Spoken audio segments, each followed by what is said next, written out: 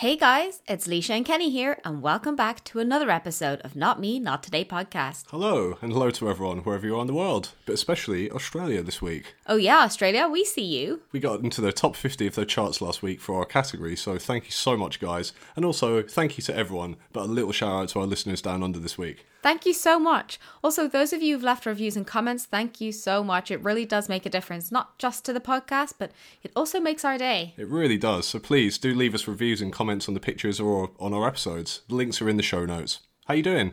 I'm doing good, thank you. I'm really excited to tell you about this week's episode. How are you? I'm doing good. I'm really excited to hear it. I guess we won't delay any further. Leisha, what's the story? Today's story is about Holly and Jerry Fitzgerald. They were a couple who were on their year-long honeymoon looking for adventure, and boy did they get it. Their plane crashes into the Amazon jungle and they had to walk and sail their way out. Oh wow, that sounds very familiar to two stories we've covered before. That's why I'm so excited. When I was researching this, I found so many coincidences that it will give you goosebumps. This will definitely mention both Yossi and Juliane, and I cannot wait to tell you why. I'm so glad I happened to come across this story after we've done the two previous stories. This one will also be a two-parter. Oh cool, it's been a while since we've had one of those. I'm intrigued. Let's get started. Holly Conklin was born in 1946.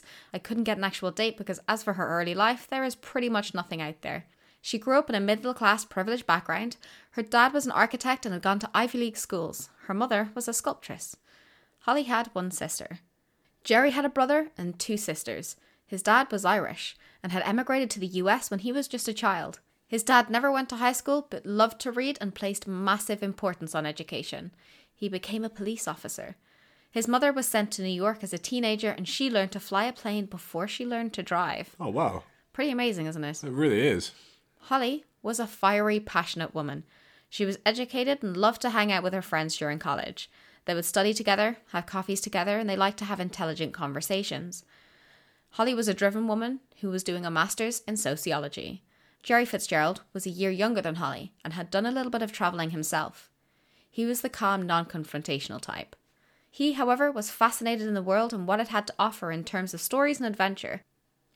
Jerry was enrolled in college to do law and journalism. He was living in San Francisco at the time. That time was? 1967. Unfortunately, it was also the year that Jerry got drafted to serve in the Vietnam War. He didn't really want to go, but he didn't have a choice. So he packed up and went over to fight for 8 months.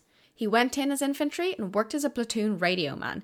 He then became a machine gunner and was injured twice in action and discharged early. Oh, that's an intense start to his story already. Yeah, some parts of this story are going to be pretty intense, but they're so worth it. When Jerry came back, he was a little bit more withdrawn. However, it didn't seem to have affected him as badly as others who had been there for longer. Jerry and Holly knew each other as their circles connected. He was a year younger than her and a friend of someone she knew. He would be there in group settings on occasion and always seemed very nice. Apparently, once he came back from the war, initially he had money but would always treat them to rounds of coffee. However, it wasn't long before that generosity left him broke. Holly bought him groceries to help and went to his apartment.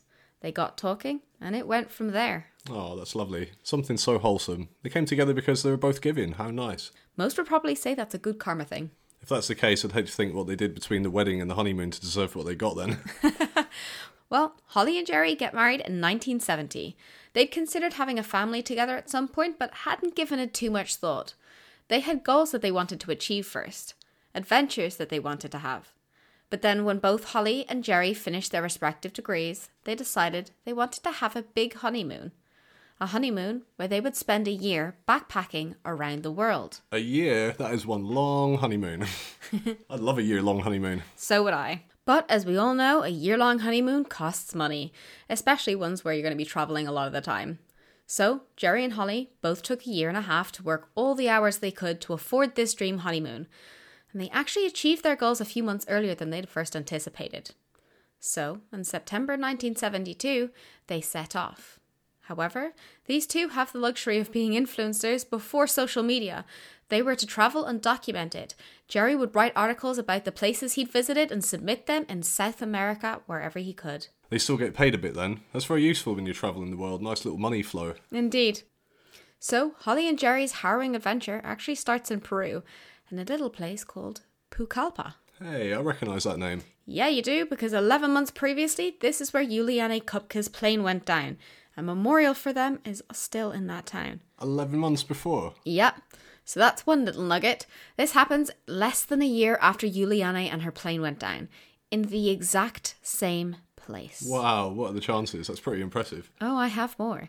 So, Jerry and Holly were in Pucallpa as backpackers and trying to get a flight across Bolivia so that they could go to Brazil for the Carnival. Initially, they tried to get a plane out of there, and Holly queued up since before sunrise to make sure she got plane tickets and a space on that little plane. It was only a little plane and could fit less than 20 people. Sounds like a tin can. No thank you. Indeed. However, when the time came, there was a large queue and people shoved their way in, past Holly to get a place, much to Holly's anger and annoyance. After Jerry, who, by the way, I'm actually going to call Fitz for the rest of this because that's what he likes to be called and that's what Holly calls him. After Fitz told Holly she'd have to be a bit more forceful, they tried again the next day. This time they were successful. They boarded the little plane with a bunch of other passengers and headed for Bolivia, taking off from a little airstrip in Pucallpa. I still can't get over that it was the same town Juliane's plane went down in. It's incredible, isn't it? So the plane gets into difficulty and the pilot attempts to land the plane and not have everyone on board killed. Ah, good man. The plane crash lands in a little opening and they all manage to get out of the plane. No one died in the crash, luckily. However, they were now several hundred miles from, anywhere really. They got out with the other passengers and they were now in the jungle. They were the only gringos and English speakers. So, as they were all outside the plane, they walked with the survivors through the jungle brush. They all came across a river and they made their way across it. And when they got out of the little boat, they noticed a man on the other side. Holly and Fitz were the only ones to make eye contact and greet him. He beckoned them to follow him. So, Holly and Fitz left the other passengers and started to follow this wild-looking man into the jungle. They had some rudimentary Spanish and tried to make conversation and explain what had happened. He had a wheelbarrow and offered to carry their bags in it. They accepted and commented on the lovely gesture. The wild man, who was scraggy in appearance and hunched over, then made his way into the thick of the jungle, hacking away at it with a machete. What happened to the other passengers? Did they just take off into the jungle with the wild man? Well, yes. They thought the other passengers were going to follow behind them, but Holly and Fitz didn't also want to be left behind by this man, so they stayed as close to him as they could. They asked this man how he came to be in the jungle and how far they were from civilization. However, the man said something in Spanish that they didn't fully understand, so they looked it up on the translation in their book. Oh God. Oh yeah. The translation had told them that he'd killed his sister with 7 arrows. Okay, really? Yeah, really. They weren't sure if he was messing or not with them, or if it was some sort of slang. Surely, though, they weren't following a man who'd killed his sister deep into the jungle away from the others after a plane crash, were they? Did he? Well, I'll get to that part now. I don't want to give it away yet.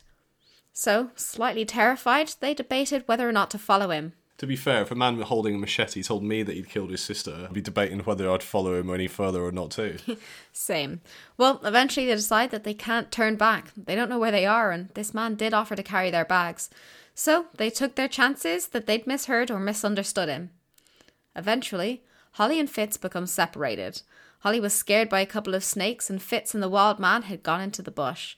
Holly initially panicked when the fork in the road came up, and she waited, afraid to take the wrong turn. She knew Fitz would be back to get her. She didn't want to move. She sat for a while, and the sun began to go down. And just when she was about to panic, Fitz emerged and got her. That would be scary though. Good idea to stay still and not move from where you were last seen. Indeed, although this is a jungle and not a shopping centre. I hope he had a good excuse why he didn't notice her earlier. He did, or at least he felt he did. He was minding the bags. So, eventually, after some more walking, they entered another clearing with a building in it. They also find the other passengers. Ah, so they managed to end up in the same place anyway. Yes, and it was no coincidence either. It turns out their plane had in fact crashed into a prison in a place called Zeppa. No way, a prison? Yeah, for dangerous criminals. The guards they met explained to Holly and Fitz that they hold some of the most dangerous criminals around and that there are no fences. The jungle is the fence. The men were given machetes to beat back the jungle. According to the guards, that's the real danger. Was the wild man a prisoner? Yeah, the guards called them lucky too. Apparently, if they'd come in through the other side of the prison where the inmates lived, they may not have been so lucky. They were told to never walk anywhere alone in the prison grounds. How did the guards get in and out? Well, they signed up for 5-year shifts and lived in the prison. Jeez. Yep. During the wet season, the roads were so muddy that they couldn't get any real transportation. Even for a plane crash, they're sending no one into this jungle for survivors. Nope. So the guards gave Holly and Fitz some tips and advice on how to get out. Their advice was, you're going to have to sail your way out. The other exciting find is, this area where they crashed is literally only a couple 100 miles from where Yossi went missing. Oh my god, really? Yep. Honestly, if you put Pucallpa, Apollo and Madre de Rios into Google Maps, your mind will be blown. It's like the Bermuda Triangle jungle version. Note to self, don't fly over that jungle. Exactly. Anyway, Holly and Fitz stayed in the prison for a day or two and awaited a plane to come and get them. However, no plane arrived because, as the guards had told them, it was rainy season and the ground was too wet. Eventually, the other passengers were getting irate and wanted to get back to their lives, but there was nothing that the guards could do. Eventually, on the morning of February 10th, 1973, a plane finally arrived and everyone was relieved, although the plane was identical to the crumpled one that had crashed. So then it took off and they headed to Puerto Maldonado. Oh, the unease of having to get on a plane that's identical to the one you just survived. I know, right? But I guess they don't really have much choice. So they land and all the other passengers had families waiting for them at the airport. Holly and Fitz did not. It wasn't a real airport either. It wasn't very big and it was very remote. They took their bags and headed a mile up the road towards Madre de Rios, which was a big river that eventually led to the Amazon River. Were there no cars? Could no one give them a ride? Okay, so I'll come to that now. They did actually manage to get one eventually, and they hitched a ride to a tiny town with an inn for $1 a night. That next morning, they went to inquire about the boat down the river when the police officer told them it wouldn't be possible. They wanted to go to Gibraltar, which was in Bolivia, and close to where they wanted to continue on their journey to Brazil for the Carnival. Isn't that where Yossi and Kevin went after they escaped the jungle in Bolivia? Yep. These little pieces of connecting information is pretty interesting. I love it. But anyway, the officer told them that there wouldn't be anybody going to Gibraltar for at least 3 months. It was usually a local guy who had family there and he visited them every few months, and he'd only been recently. Yeesh. So there was a map and a book that they had, which laid out a route and claimed times for these boats to take them there. However, the police officer said that that didn't really exist and it must be a misprint. It was very rural and commercial boats didn't exist. They were now going to have to come up with plan B. The officer suggested flying, but said they'd have to go to the airport for details. So they went and discovered that no planes were flying for 3 weeks, and the plane that was flying was only going to Pucallpa, which is back to where they came from. I'd take it. At least it's somewhere they know that's a bigger town, even if it is like 3 weeks away. Same. But they met a man in a cafe who had been gold panning. He'd overheard Holly and Fitz discussing what to do next and came over to them. He explained he was travelling in these parts and there was a lot of gold in the area. His name wasn't Carl, was it? No, although that is exactly where my mind went to as well. His name was Juan. Holly and Fitz explained their honeymoon plans to travel the world and what had happened to them. But Juan offered some advice. He said they can take a raft called a balsa and ride down the river. No way. Yes way. Isn't this story just amazing? Especially if you've listened to the others. So they decided to do exactly that. However, you can only go downriver. There are so many trees to be able to make rafts that people would typically just abandon them at certain parts of their journey and leave them for others who wanted to continue further. Juan had just come down from upriver himself and offered some further advice. He told them to build their own raft from ones that had already been made to fit their needs, something they could manage. Both were surprised at his suggestion, because they knew he was hinting they'd do it alone down the river, and neither of them really knew how to sail or control a raft like that. That would be very daunting. That's another reason I'd wait for the plane to Pucallpa. Agreed. But Juan said there's nothing to it. Just ride it and it flows on the current. Holly began to get excited at the thought of riding down a raft on the Amazon River. She fantasized about how rich an experience it would be, up close and personal. That would be you. I also agree. They asked Juan if it was safe, and he reassured them. It was about 800 kilometers, which was about 500 miles, and they told him it would take about 10 days to get to Gibraltar. If they travelled consistently night and day on the river, they could make it in 5. At night? Not me, not today. Right. However, Juan told them that it may in fact be safer. Nothing as big as them will be on the river, and there can be predators on the shore. Holly and Fitz asked if they could get lost, but Juan reassured them that there was no other tributaries or rivers off the Madre River, so they won't get lost. They can just stay on the raft, on the current, and it will lead right there. Sounds a bit too good to be true, doesn't it?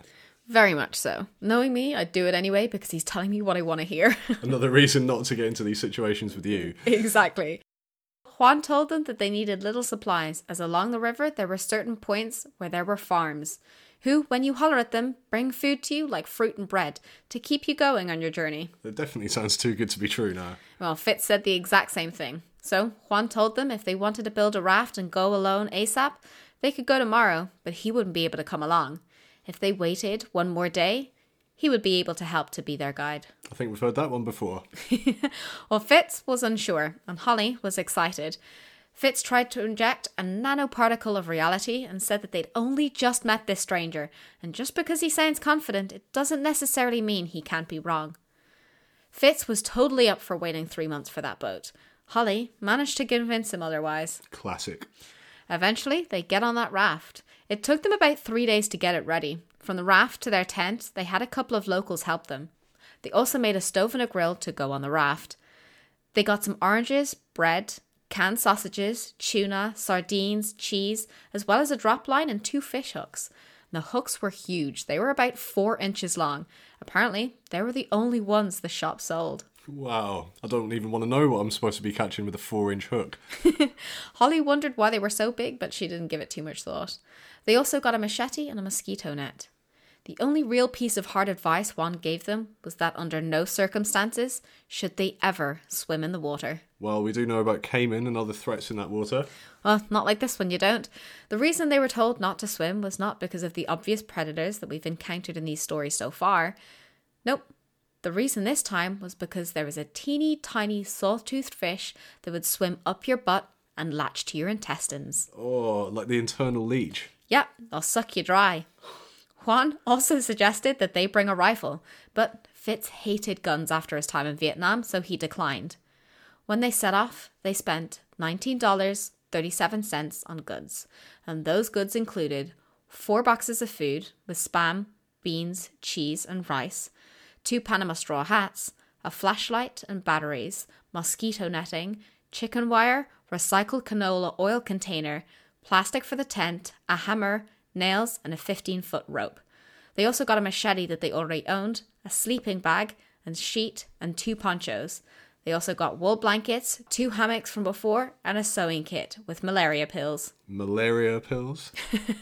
It was not like Yossi and his amphetamines. A machete was used to make a rudder, which they attached to the stern of the raft.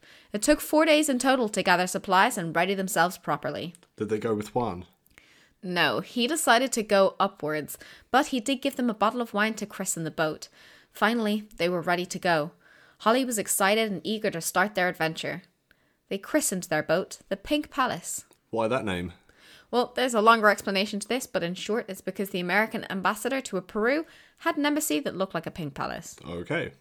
But they were stopped before setting off by 2 officers that asked if they had a license to travel, even on a raft. They didn't, so with a quick stop, the officers got them a license and recorded their travel date in the case they went missing. They would let Gibraltar know to expect them in a few days, and if they didn't arrive, they would have other people on the lookout for them on their way down, or even organise a plane to fly over the area from Lima. After all that, they finally set off. It took them a while to get into the current of the river, as it kept pushing them back out. It surprised them a bit, but they finally got it. It just took a lot more effort than they'd expected. Wow, I guess I never would have thought that either. Just get out to it and it will catch you. You always hear of the current whisking you away. I guess it doesn't really cross your mind that it might be difficult to get into in the first place. Me too, especially on a boat or a raft. Anyway, they hit the middle of the river on their way down, go around several bends, until finally they were out of sight of Puerto Maldonado. The river was 3/4 of a mile wide and fast, yet they floated relatively easily down the river. It calmed Holly a little with its steadiness. Eventually it got wider again, with thick, dense jungle either side, where, on occasion, there would be a gap with ploughed land, but not a person or a farmhouse to be seen. It was so wide that the trees were fuzzy dots on the horizon. Wild animals made sounds that filled the jungle, and birds flew overhead and fish splashed in the water. They felt at peace. They marveled at the wildlife and the jungle and everything that surrounded them. The experience was surreal. They were on a raft, heading down the river on their honeymoon. They were getting the adventure they dare not dream of when it first started. I mean, it does sound idyllic so far. Not the plane crash or the prison, but floating down a river in the Amazon jungle with your wife and a raft full of supplies, not too bad. Your brother and his girlfriend would love that. They would indeed, as would I in theory. But we wouldn't do these stories if they were simple. These all start off as dreams but quickly turn into nightmares. True. It does paint a nice picture for now, though. I agree. For now it does.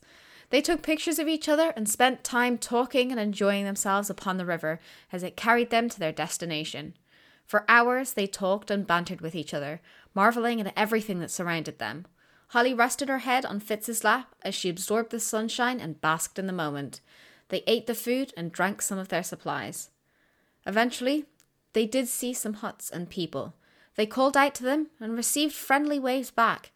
Holly and Fitz would ask if they had bread and oranges, which the people responded that they did, but no one came out to give it to them. So they carried on down the river and did this a couple more times, with the same result. The sun began to go down, and they began to get a little bit worried that they hadn't seen any real civilization or people that Juan had described. They decided to pull in just in case. I'm sure that was more difficult than trying to get into the current. Oh, it was. They struggled many, many times, grasping at the vines and branches on the edges. They almost fell in a couple of times. No matter how hard they both tried to get to the shore, they kept being dragged back in. The rudder was no use then, I take it. Pretty much. It was way too small to tackle that type of current. So they began to panic a little bit. What had once seemed like an idyllic boat ride, like the ones you get in Busch Gardens, eventually transitioned into fear as they realised they now had no control over this raft, and they were at the mercy of the river. Dark and helpless on the river. Sounds like a nightmare. Doesn't it? They were supposed to pull in along the shore to a border post to register that they were crossing, only they didn't see anything. So, helpless on the river, they decided to take turns to sleep and look out for the border post. Holly would sleep and Fitz would stay watch. Holly woke up to Fitz shouting for help in Spanish, and he told her that he saw people on the bank and they were at the border post. They used their flashlight and shouted for help, waving where they'd seen people on the shore and to the right. After hearing them shout back but unable to make out what was being said, they heard a shotgun go off. Then another, and then another. Holly and Fitz both dropped to the floor of the raft. Holly retreating back inside the tent and staying low. Whoa, that's not how I expected that to go. Why are they shooting? Is it the border post? Yes, it is the border post, but they were shooting because they thought that Holly and Fitz were smugglers trying to pass the border in the pitch black. Ah, that makes a bit more sense. Although I don't know why smugglers would be screaming for help and waving a flashlight at the border patrol guards. Yeah, good point actually. But anyway, the men on the shore got into boats and came up to Holly and Fitz's little raft, urging them to come out. It took several of those motorboats to push the little raft ashore as the current was so strong. They were taken to the border hut. The men rifled through all of their things and teased them. Holly began to panic and Fitz became very defensive. But eventually, the sergeant came and sent the men away. He took them in for the night and apologised for the behaviour of the other men. He reassured them of their journey and said that they can ride it continuously until they get to Gibraltar. He helped them back onto the main current, onto the river. And again, they were on that river as they were the day before, in the centre of it, which times was easily 2 miles wide. So they tried to spend their time keeping themselves occupied by talking or reading. And the book that Holly brought with her and tried reading was... Oh, that Yossi one. I can't remember what it's called. Papillon. No way. Yes, it was. More weirdness. I couldn't leave that little nugget out. Anyway, they spent the day on the raft, easing themselves into the night. They retreated into their tent for sleep. When Holly woke up from a bad dream she was having, she awoke to a nightmare. The raft was spinning in circles. Thunder and lightning roared and flashed overhead. Fitz was still sleeping unawares and Holly tried to wake him. He woke up confused, but with the overpowering crack of thunder, he suddenly realised what was happening.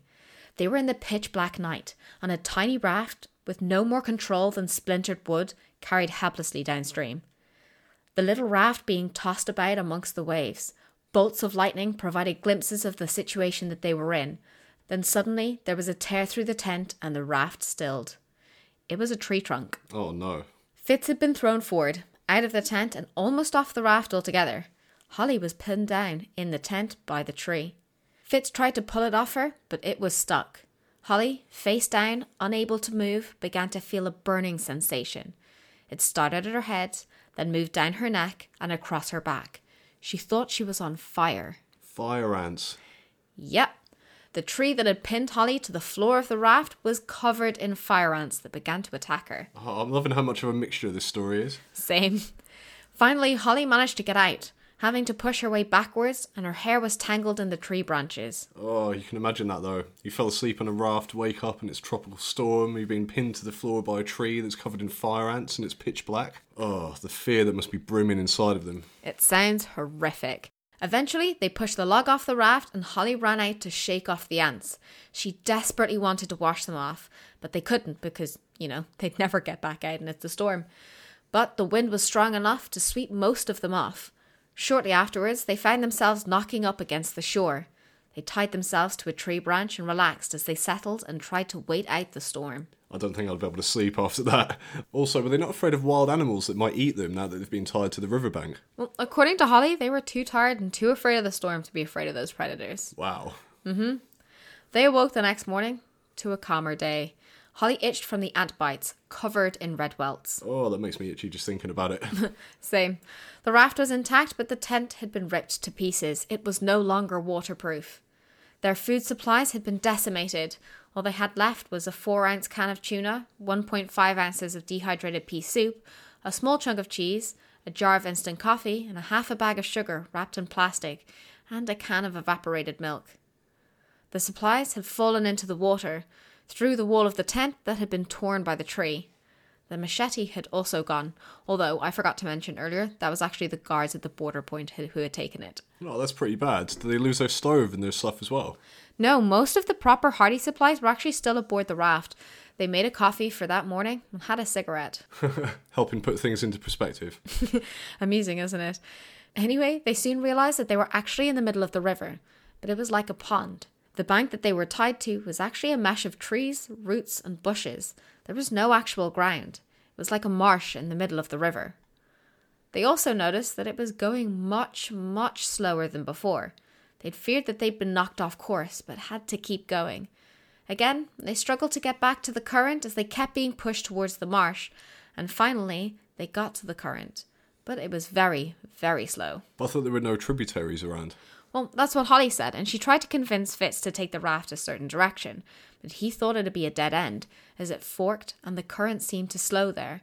Holly, not convinced that the Amazon River of this size would have a dead end, pressed him to carry on the route that she felt would lead them out, and onto the river with a stronger current. But as they passed the bushy islands with no ground underneath, Holly realised that these were not grassy islands. They were the tops of trees. As they tried to navigate, they did in fact find themselves at a dead end.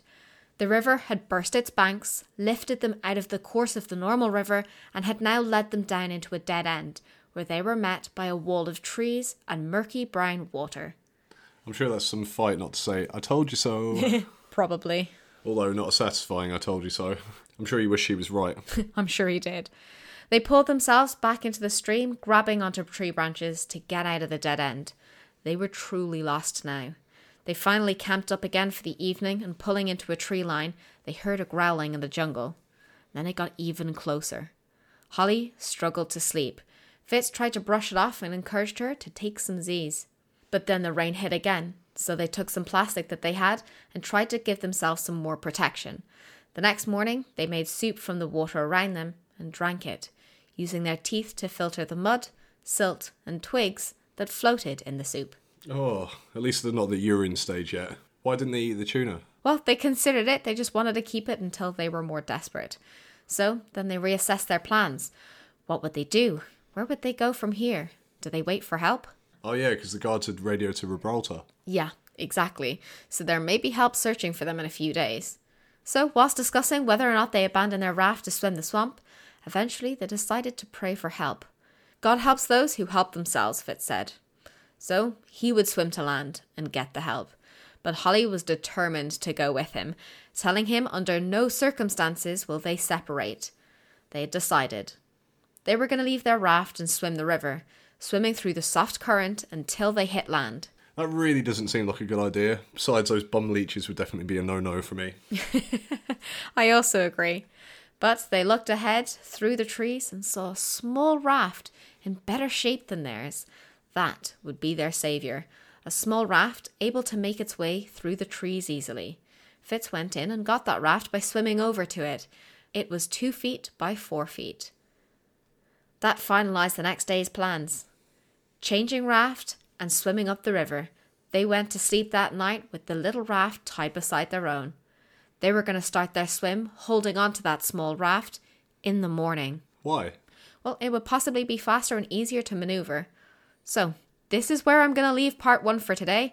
You can catch part 2 next week. I hope you enjoyed the coincidences so far. Wow, this is great. It's really similar in some ways, but so different in others. I can't wait for next week's now. Me either. Well, guys, the pictures for this episode will be up on our Facebook and Instagram pages. Just head to the links in the show notes to see those. If you're an Apple subscriber, we'd really appreciate a review. If you want to send us suggestions or even impart knowledge about episodes we've already done, let me know. It'd be really cool to do an interesting facts episode on any of the info that was missed out from previous episodes and have a random trivia blast about our survivors. That would be so cool. Well, where can they send those to? notmenottoday@gmail.com. So until next time, stay alive. Bye. Not Me, Not Today podcast.